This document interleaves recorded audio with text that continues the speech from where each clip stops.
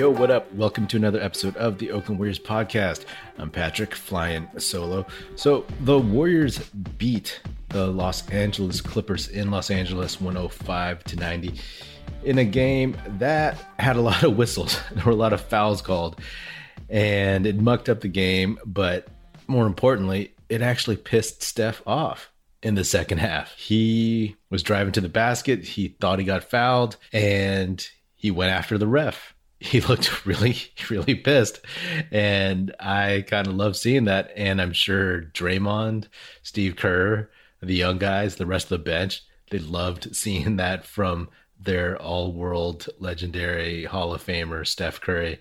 I enjoy seeing the fire. I mean, come on. Like, he has such a choir boy persona and nice guy vibe about him that it's awesome to see him get riled up. Also, on the next trip down the court, Looney set a screen for Steph and he drained the three, but the same ref called a moving screen on Looney, which was, judgment call. You don't have to call those every single time, but whatever. He proved his point. Everybody pays money to go see the refs, right? Yeah. The whistles in this game were a little ridiculous. The tech in the third quarter that they didn't really assign to anyone. It seemed to be that the ref heard something from the Warriors bench, but they didn't know where it came from. I mean, it could have come from somebody in the crowd with all these masks people wear. Like, you can't just assume that one of the dudes on the bench said it. So that was weird and random. But the thing was, like, the Warriors had been up 11 at that point and were making one of their typical third quarter runs to put themselves ahead and maybe put this game away. But that tech came after a regular foul. So the Clippers got 3 free throws in a row and then were able to make a game out of it again. They closed the gap and whatever. The Warriors eventually turned it on and just said, to hell with this. The third quarter was marked by Jordan Poole hitting 4 threes towards the end of the quarter, which was plain and simple, just amazing. Again, he didn't shoot that great, but when he needed to hit shots, he did. He was 6 for 16 overall, 4 for 10 from 3. So up until that point, he hadn't hit a 3-point shot yet. But that gave the Warriors some breathing room, put them up 7 points at the end of 3 instead of being up only a bucket or 2. So that was huge. And then Steph just put on a show again in the fourth quarter, and the Warriors ran away with this one eventually. It's really just insane to marvel at what Steph Curry can do. And it was fun because there were a ton of Warriors fans at this Clippers game. There were a lot of oohs and ahs for everything he did on the court. You saw a lot of blue and gold out there. All those LA Clippers season ticket holders, they took advantage of the situation and probably just sold their tickets online. I really like that the younger dudes get to see Steph up close, see him get angry, see how much he works. Hopefully all this stuff kind of trickles down. Steph is a guy who, quote unquote, wasn't very physically talented, right? Compared to other NBA players. And he's made the most of his abilities. I mean, his real advantage is his hand-eye coordination.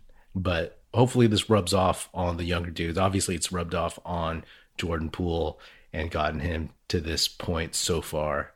But I would love to see that with Moody and Kuminga. And Moody and Kuminga, they did get some garbage minutes, like the last minute and a half or so. And, I got to just quickly talk about them. So what we saw for them was Jonathan Kuminga hit a 3 and a mid-range, which are both positive. The mid-range was a drive from the wing, and he pivoted and stepped back and hit a 2. So that was a nice move. And then he hit a 3 from the left wing, which is great to see because he hadn't really been shooting the 3 very well in the last several games that he played in on the big league club. And Moody, he had one shot. He quick shotted a layup from the left side. And I was liking that because we all know that the scouting report on him is that he's not the quickest of foot, and that he would have problems at this level getting past defenders. So quick shotting guys is a way to get around that. Because if you get past one guy, you can get your shot up before either that person catches up to you or help arrives. So he missed it and then he fell on the ground.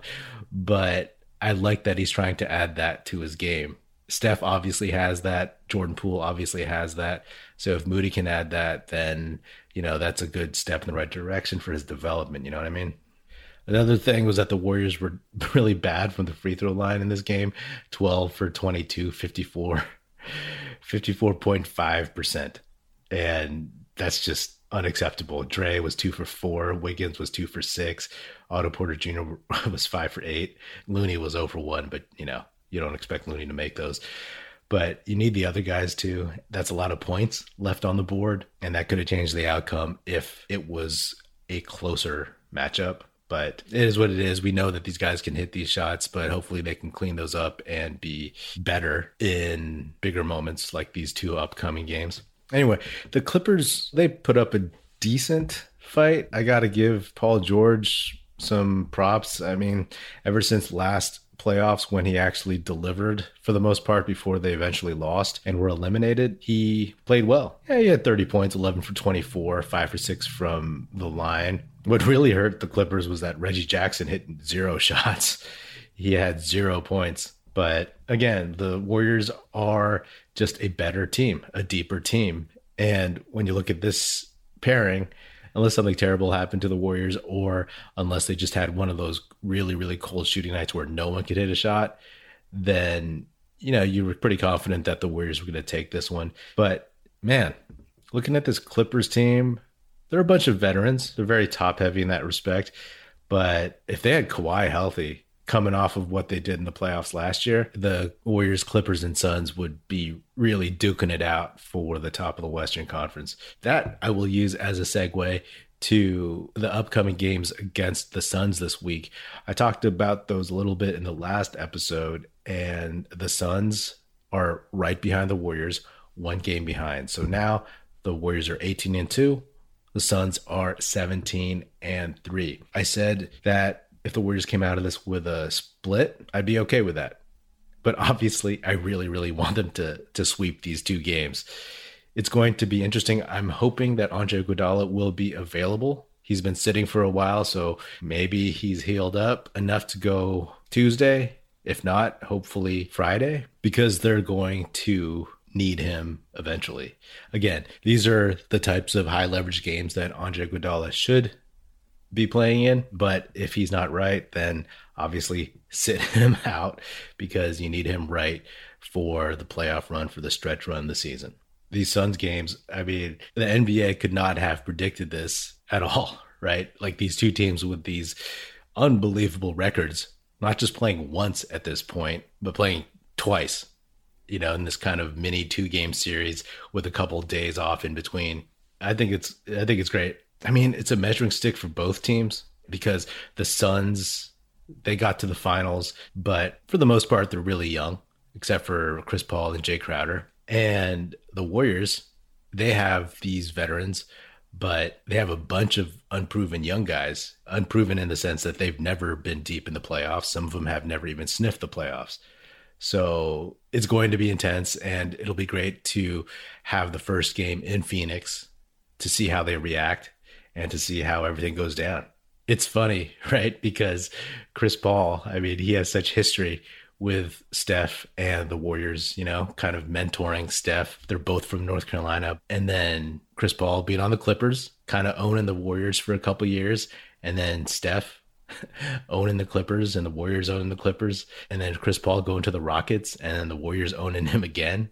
Now he's on the Suns. And once again, he is on a very good team that will likely run into Steph Curry and the Warriors somewhere down the road if odds play out, if everyone stays healthy. And will he be able to get past the Warriors? I hope not, but it's an interesting ongoing saga of Chris Paul and his inability to get past this team. So we'll see how it plays out on Tuesday. Football fans, I'm sure we all love an action-packed, high-scoring NFL game, but with the latest no-brainer from DraftKings Sportsbook, an official sports betting partner of the NFL, you'll be a winner once a single point scored. New customers who bet just $1 on any team to score can win $100 in free bets. It's that simple. If Sportsbook isn't available in your state yet, you can still get in on the NFL action. Everyone can play for huge cash prizes all season long with DraftKings daily fantasy sports contests. DraftKings is giving all new customers a free shot at millions of dollars in total prizes with their first deposit. Download the DraftKings Sportsbook app now, use promo code TBPN, bet $1 on any team to score, and win $100 in free bets. If they score, you score with promo code TBPN this week at DraftKings Sportsbook, an official sports betting partner of the NFL. Must be 21 or older, New Jersey, Indiana, or Pennsylvania only. New customers only. Minimum $5 deposit and $1 wager required. One per customer. Restrictions apply. See DraftKings.com/sportsbook for details. Gambling problem? Call 1-800-GAMBLER.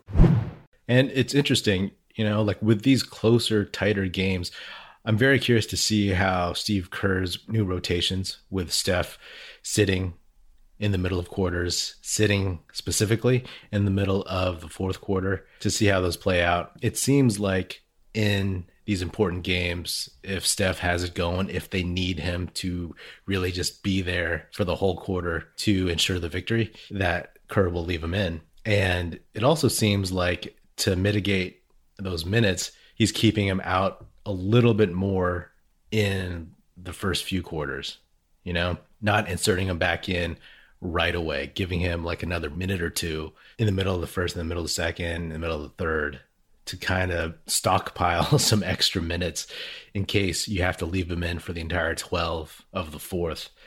But yeah, we're at that point, man. We're at pretty much the quarter of the season, right? 20 games in, 18-2, right? There's 82 games in the season. So this is the point where you're like, all right, this is the real season. This is the real team. And the past 20 games, I'd been kind of like, oh, this is fun. We're pretty good. We're actually really good. Some of these things are breaking exactly the way they should. And I can see this team going deep. But now, 20 games in, I want this. Like, I'm really, really vested in this. It's not so much, oh, yeah, this is a better showing than last season. The Warriors are relevant again. Yeah, that was all fine for the first 20 games. But now I really, really want to see something special. I want a title, I want to see how good this team can be. I am officially watching the standings. Up until this point, I hadn't really paid attention to what teams were doing what and what the seedings were like. But now I think it's time, where the Warriors are going and who's right behind them and who could be falling into the 6th, 7th, 8th seed and the play-in round. Seeing which teams would be bad matchups for the Warriors in a first round series. Like, obviously, you don't want to see the Lakers. You don't want to see the Grizzlies because they've gotten the Warriors the last 2 times. We'll see. It'll all play out. But this is the point of the season where things shift from, okay, let's see what we got here, to I think we know what we got here. And yeah, I think this team has an opportunity to not just win the title, but to be a very memorable team. Call me crazy. You're like, this team is pretty fun to watch. And then all of a sudden it's like, no, this team has a chance to be as good as some of the other Warriors teams. Legit, from top to bottom. It may not have Kevin Durant.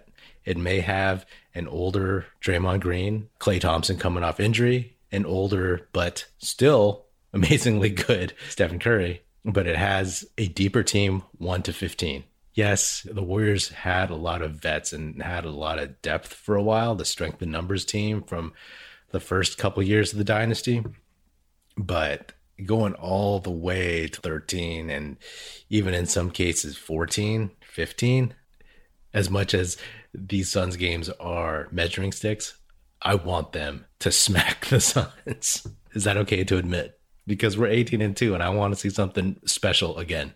And it's clear that, especially with the vets, they sense that this could be something special. There's a lot that's unknown because of the youth, because of some of these newer guys and how they will perform in some of these situations. But You don't get Draymond fighting and playing this hard. You don't get Steph getting angry if they didn't see that there was a chance for this team to do something amazing. And that's the ride that I want to be on. Anyway, that's all I got for now. Hope you have a good week. I will check you out on Tuesday evening or Wednesday morning after the first Suns game. And yeah, we'll go from there. This has been another episode of the Oakland Warriors podcast. Be sure to subscribe wherever you get your podcasts. Feel free to hit me up on Twitter at Patrick Epino, EPINO, or at Oakland Warriors. Check us out, oaklandwarriors.com, and be sure to tell your fellow Warrior fan friends to tune in and listen. The Oakland Warriors podcast is produced by National Film Society and is a part of the Basketball Podcast Network. And if you're so inclined, please leave the show a 5-star rating and say cool stuff about us in a review. Thanks. That's it. Music in this episode provided by Paper Sun. Special thanks to Paul Amardo for production support. See you next time.